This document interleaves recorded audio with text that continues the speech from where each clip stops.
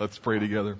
Father, we're so grateful that we get to be here today. Thank you for your word and for seeing here a group of girls who have memorized it and have communicated it with such passion and joy. We want to receive the word today with that level of passion, joy, and delight. And I pray that you would help us to understand what it is that you want to say to us this Lord's Day from your word. We thank you for this text. We thank you for its gift to us in helping us to be formed more and more into the image of your Son. And we just want to clear away all the things in our lives that might hinder us from hearing what it is that you want to say today about the subject of godliness from this text. And so help us today. Lord, be our teacher, and let your word have its intended effect on our lives. And we pray this in Christ's name. Amen. We invite you to take your Bible and go over to that text in 1 Timothy chapter 4, verses 6 to 10 is our passage today. And I'm sure that you, like me, have in your lifetime had words of wisdom that somebody gave you, a little nugget of truth that helps you to think right and then helps you to live right. Ever had someone give you that? Something that kind of just sticks with you for a long time, something that helps to kind of be a guide and a direction for your future. When I was a young pastor, it's kind of a funny thing to say, but when I was a young, like 30 years ago, when I was a young pastor starting out in my first church, I was involved in trying to navigate the church through a difficult controversy, a challenge, and it was really hard and somewhat personal. And I'll never forget an older woman, old enough to be my grandmother, came up to me in the middle of that season, and she said this: "Mark, take care of your character and let God take care of your reputation." That was good. God, help Mark to take care of his character, and help Mark to just let you take care of his reputation. What was she saying? She was saying this, that at the end of the day, what it really comes down to, Christian ministry and really Christian living, is who you are, your character, the essence of what's going on inside of you, and what's really only in your control is your ability to be godly. You can't control what people are going to say, what they're going to do. And the calling to be a follower of Jesus means that you're passionate about becoming more and more like Jesus Christ. So take care of that and let everything else go. It's really helpful. Today what we're going to talk about is that whole subject of character or godliness and how it relates to the idea of Christian ministry. We're going to talk about this word, godliness, that I'm sure you're familiar with at some level, but I want to expand it to be a little broader. After all, I'm sure you know that godliness is the goal of the Christian life, but it's not just the goal of the Christian life. When it comes to ministry and it comes to the global advancement of God's purposes, godliness is not just the goal of the Christian life. Listen, godliness is the basis of Christian ministry. In other words, godliness isn't just something that God wants to produce in you for your future. Godliness is something that God wants to produce in you for right now. Godliness is not just the product of effective ministry. Godliness is the means of effective ministry. So doing what's right and being godly are central to what spiritual development and central to what spiritual leadership is all about. And so today I want to talk to you about this idea of godliness as a strategy for ministry. A godliness as a strategy for the church, and godliness also as a strategy for you. And I want you leaving here today with a renewed passion, a renewed zeal to say, you know what, God, I want to be godly. I want to raise godly kids. I want to be a godly single adult. I want to be a godly grandma or grandpa.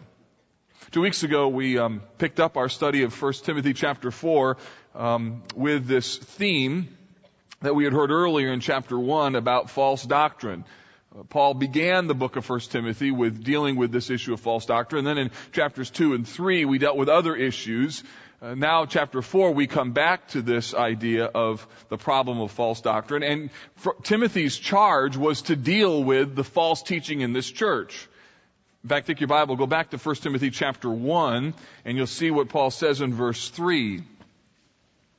He says, as I urged you, this is 1 Timothy 1:3, as I urged you when I was going to Macedonia, remain at Ephesus, that you may charge certain persons not to teach any different doctrine, nor to devote themselves to myths an endless genealogy. So that was Timothy's charge. He was to refute this doctrine, this false teaching. But then skip ahead to verse 5. Right after talking about the things that Timothy is supposed to teach and what he's supposed to refute, Paul then says this, the aim of our charge is love that issues from a pure heart and a good conscience and a sincere faith. And what you see right there is the strategy of godliness, that Paul calls Timothy to not only teach the right things, he calls him to live the right way.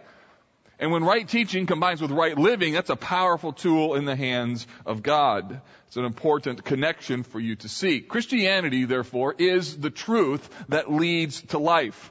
It is essentially, Christianity is about believing the good news of Jesus Christ, believing the gospel, that Jesus Christ came to die for sinners, having your life changed by the gospel, and then living out this gospel in terms of your daily life, translated through this good news that you become more and more like Christ. I mean, say what you want, but if you don't live out the gospel, people could care less what you believe.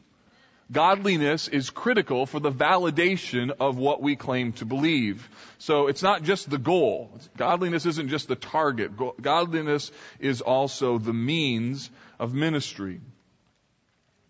All of your relationships, all the spheres of influence that you operate in, whether it's your family, whether it's your relationship with other people, whether it's your relationships with people in this church, whether it's personal evangelism, your efforts in social justice or global evangelism, all of those things, at the end of the day, the real impact comes from godliness as translated into those areas.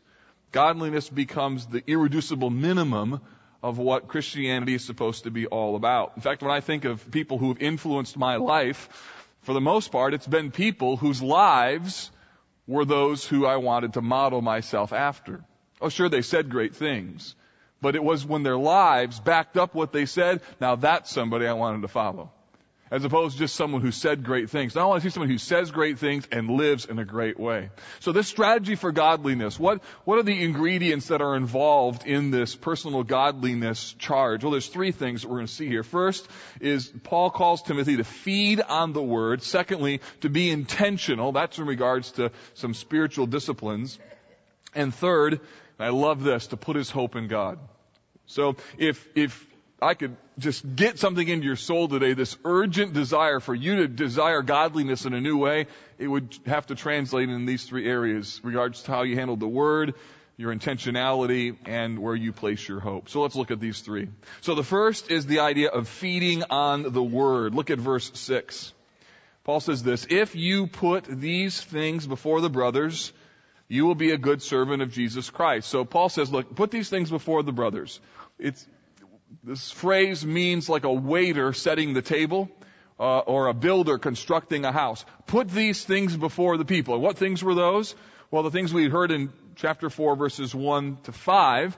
And that was, if you remember 2 weeks ago, about the danger of making a shipwreck of your faith. And I suggested to you that we live in a very dangerous world. Dangerous teaching, dangerous sins and lies that we can believe. And I tried to help you understand that we can easily make a shipwreck of our faith. Our lives can become a train wreck by the deceitful teachings of demons or deceitful teachings of our own wicked hearts, the hypocrisy of the teachers that are involved, a conscience that can be seared. All of these things, verses 1 to 5 of chapter 4, is what Timothy is to lay before his people. He's to warn them continually that they live in a dangerous world and that it's possible for you to make a mess of your life. And, once again, just after 2 Sundays ago, after that Sunday, I met somebody right after the service. I had a couple of emails come in throughout the course of the week, and it's just of people who have made a mess of their lives, who would say, I have made my life a train wreck because of my bad decisions. And so when Paul says, Timothy, you're a good servant, you're a good diakonos, not just a good minister, you're a good servant of people. You serve them well. If you put these things before the people, you lay them before them and say, look at this. We live in a dangerous world. The beautiful thing, though, even though we live in a dangerous world, verse 6 tells us it doesn't have to be this way.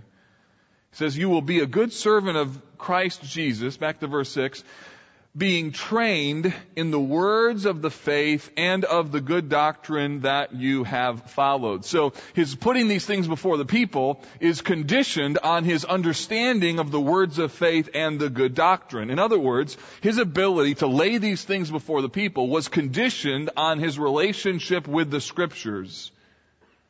Timothy's ability to put the right things in front of his people and his ability to be a good servant of Jesus Christ was directly related to his feeding on the Word of God.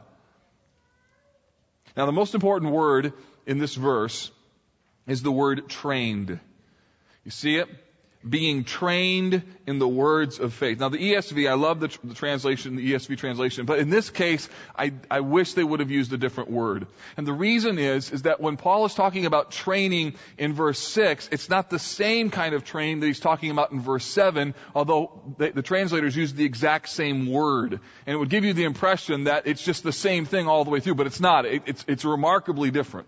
The training in verse 6 is actually a Greek word entrepho, and it has the idea of child rearing, which is why all the other translations, NIV, New Revised Standard, New American Standard, New King James, they render that word, instead of train, they render it as nourished.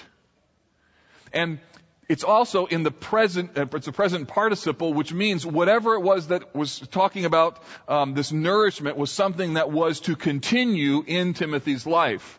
So training has more of an athletic metaphor, and we'll look at this in a moment, but this relates more to child rearing, or how you train up a young person. In other words, Timothy has been spiritually reared and nourished in such a way that it's still producing spiritual vitality in his life. Now, some of you, like me, grew up in Christian homes. Some of you, like me, went to Christian schools. I mean, as long as you can remember, you've been in the church and in Sunday school, and don't you ever get a little frustrated that when someone in their baptismal, they share like this really cool story about God saved them from, all this mess and drugs, and I was like, I wish I had a testimony like that. Lord saved me from drugs when I was 4 years old. I mean, that just doesn't work, right? Or you just wish you had kind of more of a pop testimony, a little, more pizzazz to it. It kind of feels like you're part of the B team. I was raised in a Christian home. Like you're apologizing for. I went to a Christian school and I was saved at age 5 and my parents taught me about Jesus. Like that's like a lesser citizen, right? I just want you to tell you, if you're raised in a Christian home and God has put you in an environment where you're hearing the words of the Bible into your heart and life for all your life, you ought to be thankful. You ought to start your testimony. I was raised in a Christian home. Go Christians, go Christians. I went to Christian school, woo! I went to Sunday school, and you gotta have a different perspective on all these things instead of like, no, this is like, yes, this happened. And you ought to thank God for parents that push the Word of God into your heart. To be nourished in the words of faith. That's what Timothy, his experience here is a part of that. He was nourished in the words of faith. I have so much I could say on this. This one little story. My mom was involved in teaching women's Bible study, so all throughout my growing up years, her study method was to listen to great preachers like Swindoll and Stanley, Adrian Rogers. We had all these tapes in our house, and when we travel all over the place, she'd be listening to these sermons so that she could get this understanding of what the text said in order to be able to speak on to these women the following week. And I thought every kid in America grew up listening to those kind of sermons.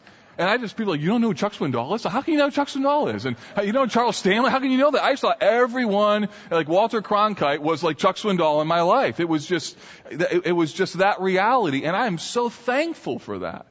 Without that, I don't know where I would be today with that level of nourishment. So how was Timothy nourished? Well, the text says that he was nourished in two ways. He was trained in the words of faith and the good doctrine which he had followed. So these two dynamics here, this words of faith and the good doctrine, are really one and the same. These were the fuel for his ministry. His personal godliness was the fuel for his ministry, but don't miss this. But the fuel for his godliness was this infusion of this nourishment of the Word of God. And it began way back early in his upbringing. In fact, look at 2 Timothy 3:14. I've got it on the screen here. When Paul was thinking about Timothy's upbringing, here's what he said. But as for you, continue in what you have learned and have firmly believed, knowing from whom you have learned it. and how from childhood you have been acquainted with the sacred writings, which are able to make you wise for salvation through faith in Christ Jesus. All Scripture is breathed out by God and profitable for teaching, for reproof, for correction, for training in righteousness, that the man of God may be complete, equipped for every good work. When Paul was thinking about Timothy's upbringing, this is what he says in chapter 1, verse 5 of 2 Timothy. He says this, I am reminded of your sincere faith, a faith that dwelt first in your grandmother Lois and in your mother Eunice, and now I am sure dwells in you as well. So Timothy's mother and his grandmother apparently put Timothy in an environment where he was acquainted with the sacred writings. Now, it's not that his mom had her own personal copy of the Hebrew Old Testament. In order for Timothy to be able to hear and understand the sacred writings, the sacred Scripture, she had to bring him to synagogue. And the environment of Timothy's life was saturated with the beauty of the Scriptures. His home and this influence in his family created an appetite for spiritual nourishment through the Scriptures. So understand this, moms and dads, your aim is not just to teach your children the Bible. That's one aim. Your aim is actually to create within them an appetite for the Bible. So that's why when you worship together as a family in this context, realize that your children are learning how to worship by worshiping with you. They're learning how to understand the Word of God by how you treat it and what they see going on in your life. I mean, just think of all the things that you have to teach your children. So this idea of child rearing, just think for a moment of all the things you've had to teach your kids. There's physical things. I mean, basic things like brushing your teeth, making your bed, taking a bath. There are social things. I mean, can you believe you have to teach kids this? But you have to teach them things like say thank you, right? When people talk to you, look them in the eyes. When you're served a meal, wait till everyone else sits down before you start scarfing your food down, right? And you have to keep, how many times do you have to say these things in your home? I mean, I have to say these things a lot, and I hope you do too. So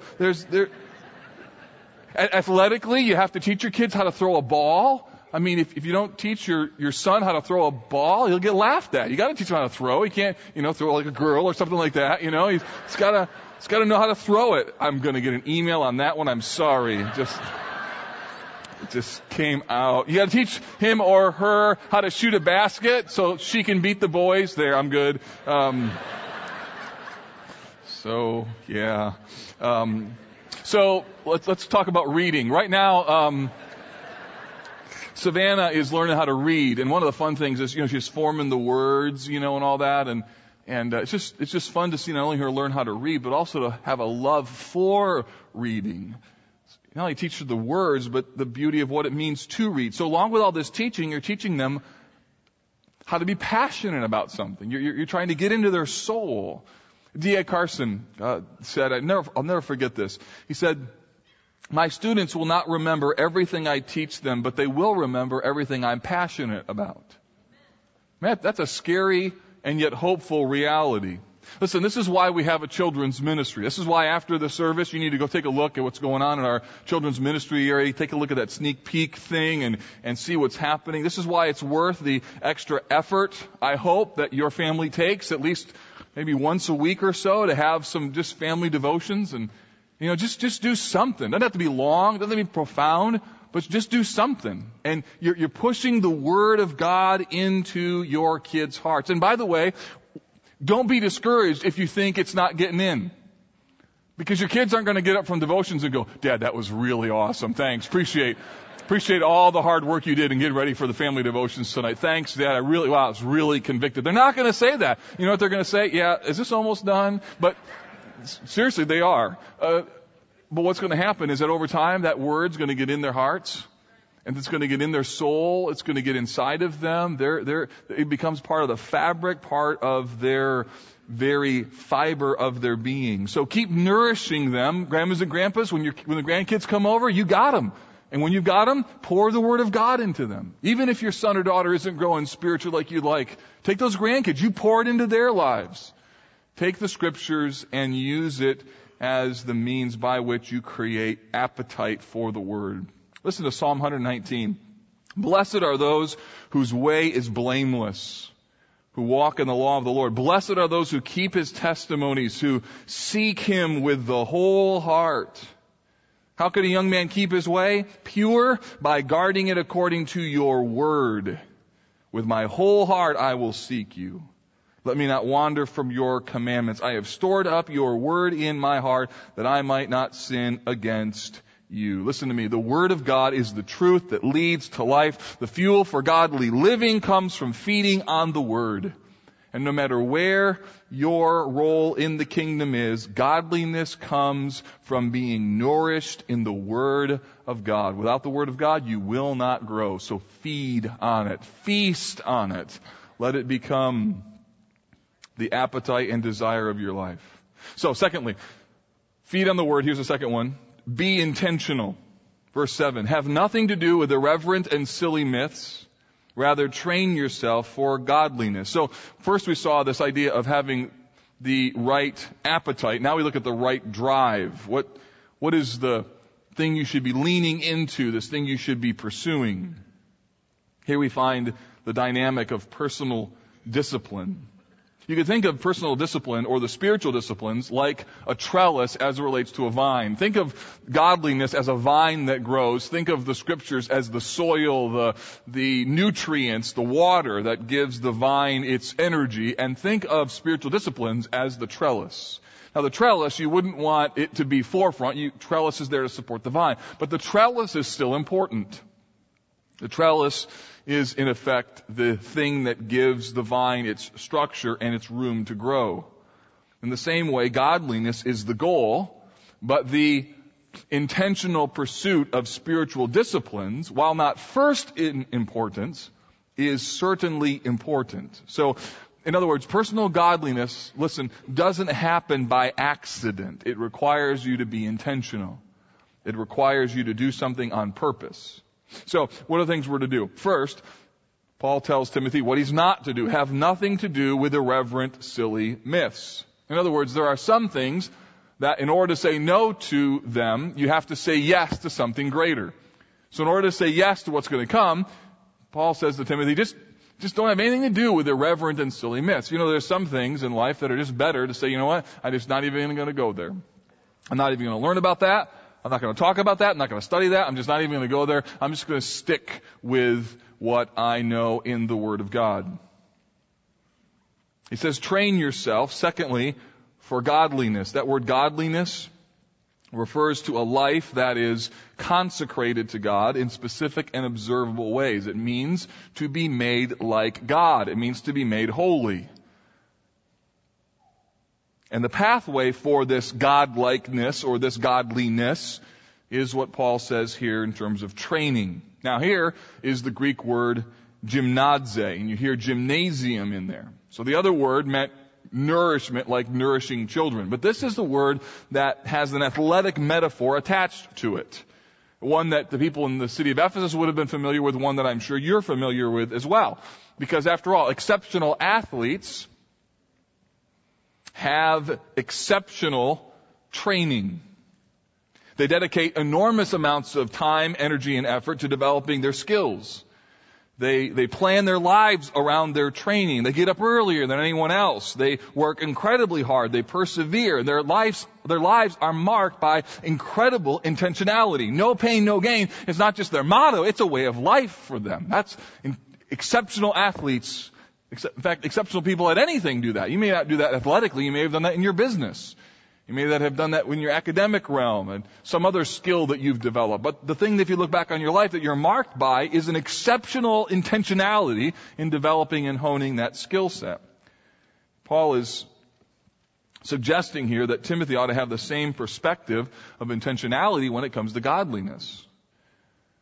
I'm sure you know what he's talking about here. I can remember certain seasons of my life where I had to be incredibly intentional. A great personal sacrifice. For instance, in high school when I played varsity basketball, there was a season as the beginning of the year began, or the beginning of the season began, that we would have 2 practices a day. We'd have to come in the morning and then practice at night. So, I mean, as a 16-year-old young man, I had to get up at 5 o'clock in the morning. I already had a bag packed with all my clothes for school for that day and head out the door store and drive to Sweetwater Donuts and got 2 double chocolate donuts, a glass of orange juice, got buzzed and was ready to go. I was sugar loaded and got on that court at 5:30, 6 o'clock, practiced till 8, took a shower, went to school all day, did it again at 4 o'clock to 6 o'clock, got home, got homework done, went to bed and did it all over again for 3 weeks. I mean, an amazing amount of intentionality built in to everything that was involved. And whether it's academics or business or politics or the arts, intentionality is central. I mean, it's a part of what it means to be exceptional. And godliness takes intentional effort as well. Now, in what areas, what kind of intentionality am I talking about? Well, I'm talking about intentionality as it relates to the spiritual disciplines. You know what I mean by those? An example of spiritual disciplines would be Bible reading, memorization, prayer, fasting, corporate worship, the Lord's Supper, silence, journaling, giving, acts of mercy. These are the means by which godliness is facilitated. They don't represent the sum total of godliness, but they are the means by which godliness is facilitated. Without these disciplines and without the intentional pursuit of these disciplines, candidly, godliness will not happen. I mean, it's really, really simple, and it goes like this. Without intentionally putting yourself in a position to receive God's grace through the spiritual disciplines, you will never be godly. You won't. Let me give you an analogy. The spiritual disciplines could be compared to a river with a fast current. And that current, think of the current as God's grace. And what happens with the spiritual disciplines is they're like jumping on points or jumping in points into the stream.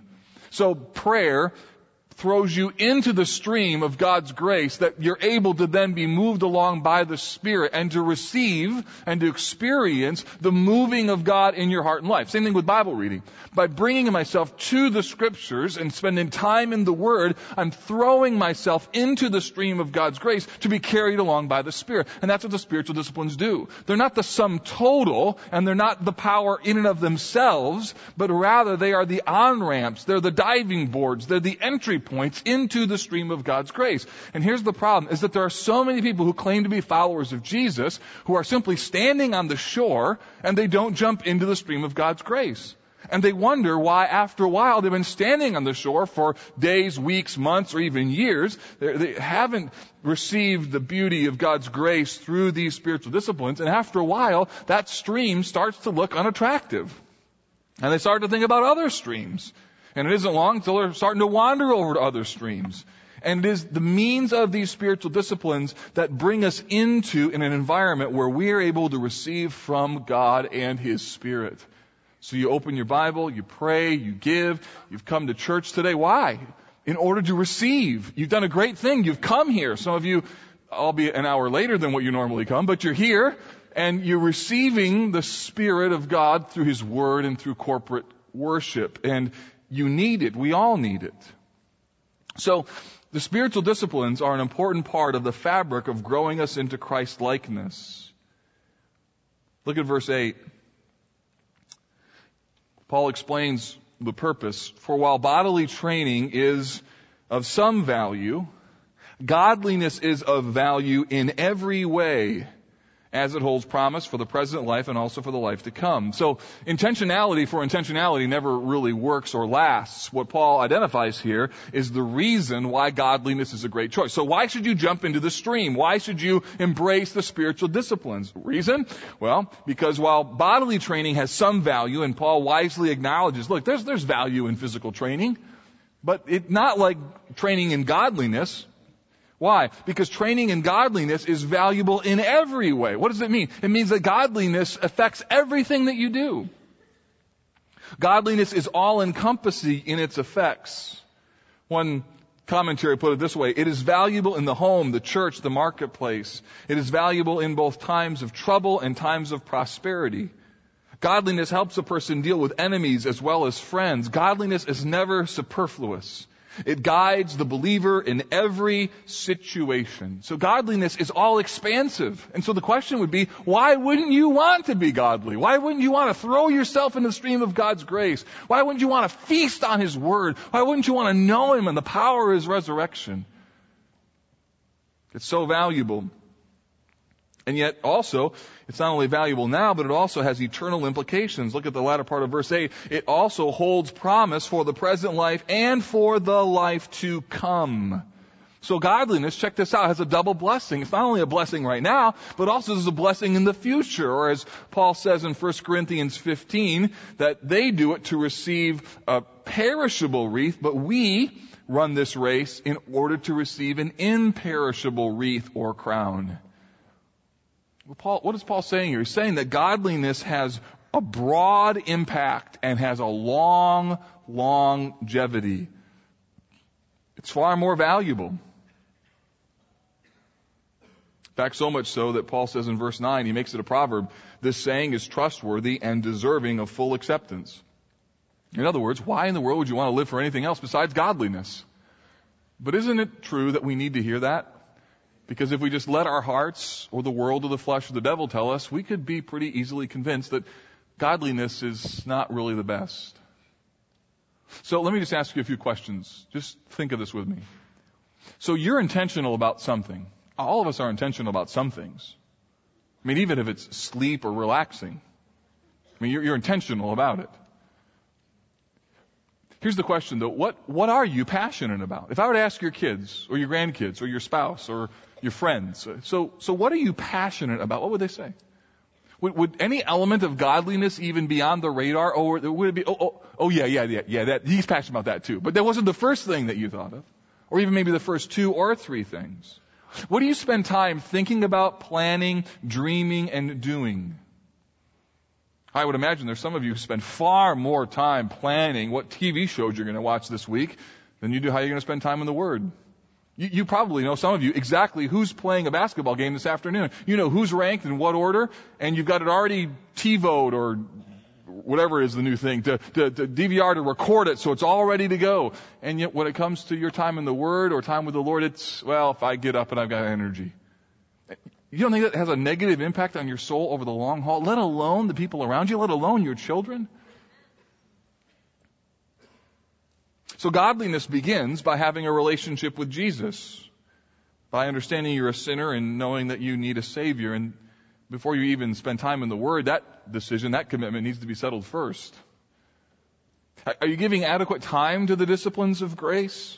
I mean, I don't want to guilt you into this, but I just want to suggest to you, as I will at the end, that, you're not living the full life that God would want you if the disciplines of grace aren't a part of your life and your priorities. Or maybe there's a few of the spiritual disciplines that I listed before that need to be a new priority for you. Calvin called godliness the beginning, the middle, and the end of Christian living. Oh, it is. The beginning, the middle, and the end. It involves feeding on the Word, and it also involves intentionality. There's one more, and I love this. It ends with this focus on what it means to hope in God. Look at verse 10. For to this end we toil and strive. So Paul acknowledges here what we know, and that, look, we live in a hard world with the flesh, the world, and the devil drawing us, always tempting us to go a different direction. So this thing towards godliness is a toil and a striving thing. We got to push to go the other direction. And it's not just that you make the effort, but instead put yourself into the stream of God's grace. But this discipline, this hard thing that we're trying to do, needs to have direction to it. There's a great book by Donald Whitney called The Disciplines of Grace, or Spiritual Disciplines, I think is what it's called. And he says this, that discipline without direction leads to drudgery. That's so true. Discipline without direction leads to drudgery. And what Paul does is he gives direction to the discipline. So he says, why are you pursuing godliness? For to this end we toil and strive. Here's why. Because we have set our hope on the living God. So while the pursuit of godliness is not easy, Paul lays out a grand and global vision of what God is doing, and in that matter, what he invites you and me to participate in. He identifies that the reason for godliness is because our hope is in the living God. What does that mean? Well, think back with me, for those of you who've received Christ, as to how you came to Christ in the first place. And if those of you who haven't received Christ, just hear what happens. And my prayer would be this might happen to you today. When you came to faith in Christ, you realized that your way of living your life on your own effort, trying to self-atone, do enough good deeds to earn God's favor, was a pointless, silly pursuit. It was going nowhere. That in effect, you had made a mess of your life.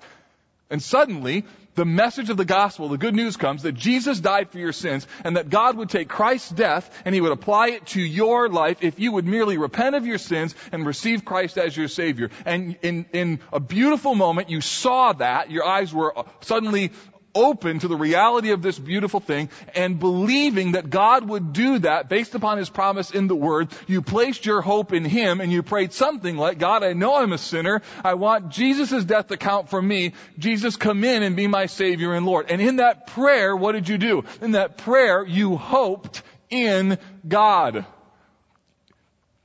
At a deathbed of a person who's received Christ, in that moment, what are they clinging to? They are clinging to the hope of the promise of God. So conversion, at its very basic element, is hoping in God. So the Christian life is essentially a life that begins and what it means to hope in God, and continues all the way through. So Paul says, for to this end we toil and strive, because we have our hope set on the living God. So Paul invites us to realize that this is the purpose for why we are on the earth right now. We are here to fulfill Jesus' prayer on earth as it is in heaven. Well, how does that work out? It works out when your family looks like a little touch of heaven. When your life and your actions look like a little taste of heaven. When your small group, when your ABF class, when your circle of friends, when this body of believers collectively look like it's heaven on earth, when there is this God-birthed godliness, it's a beautiful thing. And God's aim, says Paul, to set our hope on the living God, means that God has us as a part of this overall plan to take that godliness to a global scale. God wants to advance His purpose in a global perspective. With that lens, look at the last part of the verse. Who is the Savior of all people, especially those who believe. This is not advocating some sort of universalism, like God saves everyone. Rather, what it means is that Christ's death was sufficient for all, but only efficient for those who believe. So the floodgates of the gospel have now been opened to all peoples and all nations, but the saving death of Jesus is only applied to those who actually believe in Him, who place their hope in Him. So hoping in God is where Christianity begins, and listen to me, hoping in God is where godliness comes from. How so? Well, whenever you decide, look, rather than sleeping in, I'm going to get up and spend time with the Word, you're placing hope in God, that I'm going to come, I'm going to open the Scriptures, I'm going to read, and I'm going to meet with you. When you spend time in prayer, you're saying, God, I can't live my life on my own. I have this self-sufficiency that's a part of the fabric of who I am, and I need your help. And so I'm going to hope in you. Giving, Lord, I'm going to believe that by giving my money away, that it not only honors you, but you know everything that I need, and more than the stuff that I need you. Fasting, Lord, I'm going to deprive myself of something that I normally do, like food, or some other thing like television, or I'm going to give something up for this particular season of time because I want to remind my soul that I need you more than I need these things. What are you doing in that? You are hoping in what God promises you beyond what these other things in the world promise you. Godliness means that while most of the people you know are putting their hope in pleasure and pride and prestige, you are putting your hope in God. Such that, listen to me, when a temptation comes across your path, if you hope in God, you'll see that temptation differently. Why? Because the temptation says you could be happy if you do this or this or this or this. And in contrast to that, the Bible says, no, put your hope in God. Don't do this. And so you say, you know what? I'm going to go this direction because I believe that God knows best and that this thing is just a silly, sick trap. I'm going to hope in God. I'm going to believe Him that purity and righteousness and godliness are the things that really matter. The hymn writer Rhea Miller in 1922 put it this way: I'd rather have Jesus than men's applause. I'd rather be faithful to His dear cause. I'd rather have Jesus than worldwide fame. I'd rather be true to His holy name than to be the king of a vast domain and to be held in sin's dread sway. I'd rather have Jesus than anything this world affords today. What is that? That is hope in God. Godliness at the end of the day is hope in God. Some of you today, my guess is you need to pray, God, would you help me today to hope in you again? Would you create within me this appetite to be able to know you and to love you and to pursue godliness in a new and fresh way? So feeding on the Word, secondly, being intentional and hoping in God. These are the core ingredients for training yourself in godliness. At the end of the day, who you are, your godliness before God is what really matters, which is why that dear friend, that old woman was right. Take care of your character and let God take care of your reputation. Godliness is not just the way that people who are in ministry should live. It is the way that all followers of Jesus should live. In fact, let me just say this. I would tell you that if you live for anything else besides godliness, seriously, I feel really sad for you. You know why? Because the reality is, you know and I know that there's something more to life than what you're running after. And my question would be this: don't you want to live for something more? Aren't you tired of the cheap thrills, the momentary pleasures, the shallow experience, and then the boatload of guilt that comes when you look yourself in your mirror and you're like, I can't stand it that I'm like this? Aren't you tired of that? Somewhere in your soul, you know that there has to be more to life than what you're presently living for. And the Bible says there is. And you know what that is? That's a personal relationship with Christ and then following Him and pursuing godliness with all you've got. The Bible calls us to see and live and receive the truth that leads to life. Godliness and training for it is not something for a special class of people.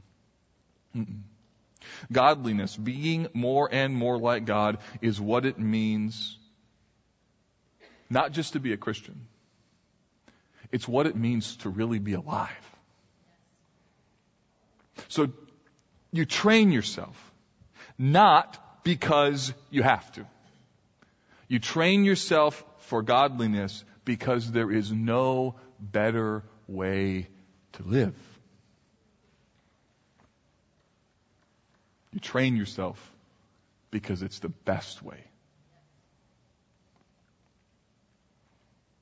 Father, I pray that you would impress upon us the need today to take this calling from your word for personal godliness very seriously. And I pray that incrementally all of us would just, even now, be able to say, Lord, I just want to be godly. And as it relates to our individual walks today, that you'd help us to make one additional decision, empowered by your Spirit, in what it means to follow you. Lord, I pray today for some who may be here and never have received Christ as their Savior. They're following all sorts of wrong paths. They know it, you know it, and probably a bunch of people around them know it. And I pray the day they would see the reality of the foolish way that they're choosing, would feel conviction over their sin, and run to Christ as their only hope. And then for all the people who know and love this truth called the gospel, we pray that the godliness that's supposed to go along with the gospel would match it. Because you are doing amazing things that you invite us to be a part of. We want to hope in you. So restore our hope and get us up early. Help us to know how to jump into that stream. Help us in some cases to come back to a white-hot relationship with you. And we pray this in Jesus' name. Amen. Listen, if there's some of you today who need to pray with someone, there'll be some folks up here at the front, something going on in your life or something related to the sermon today. These folks are here to serve you, okay? All right. God bless you, College Park. I love you. Have a great day.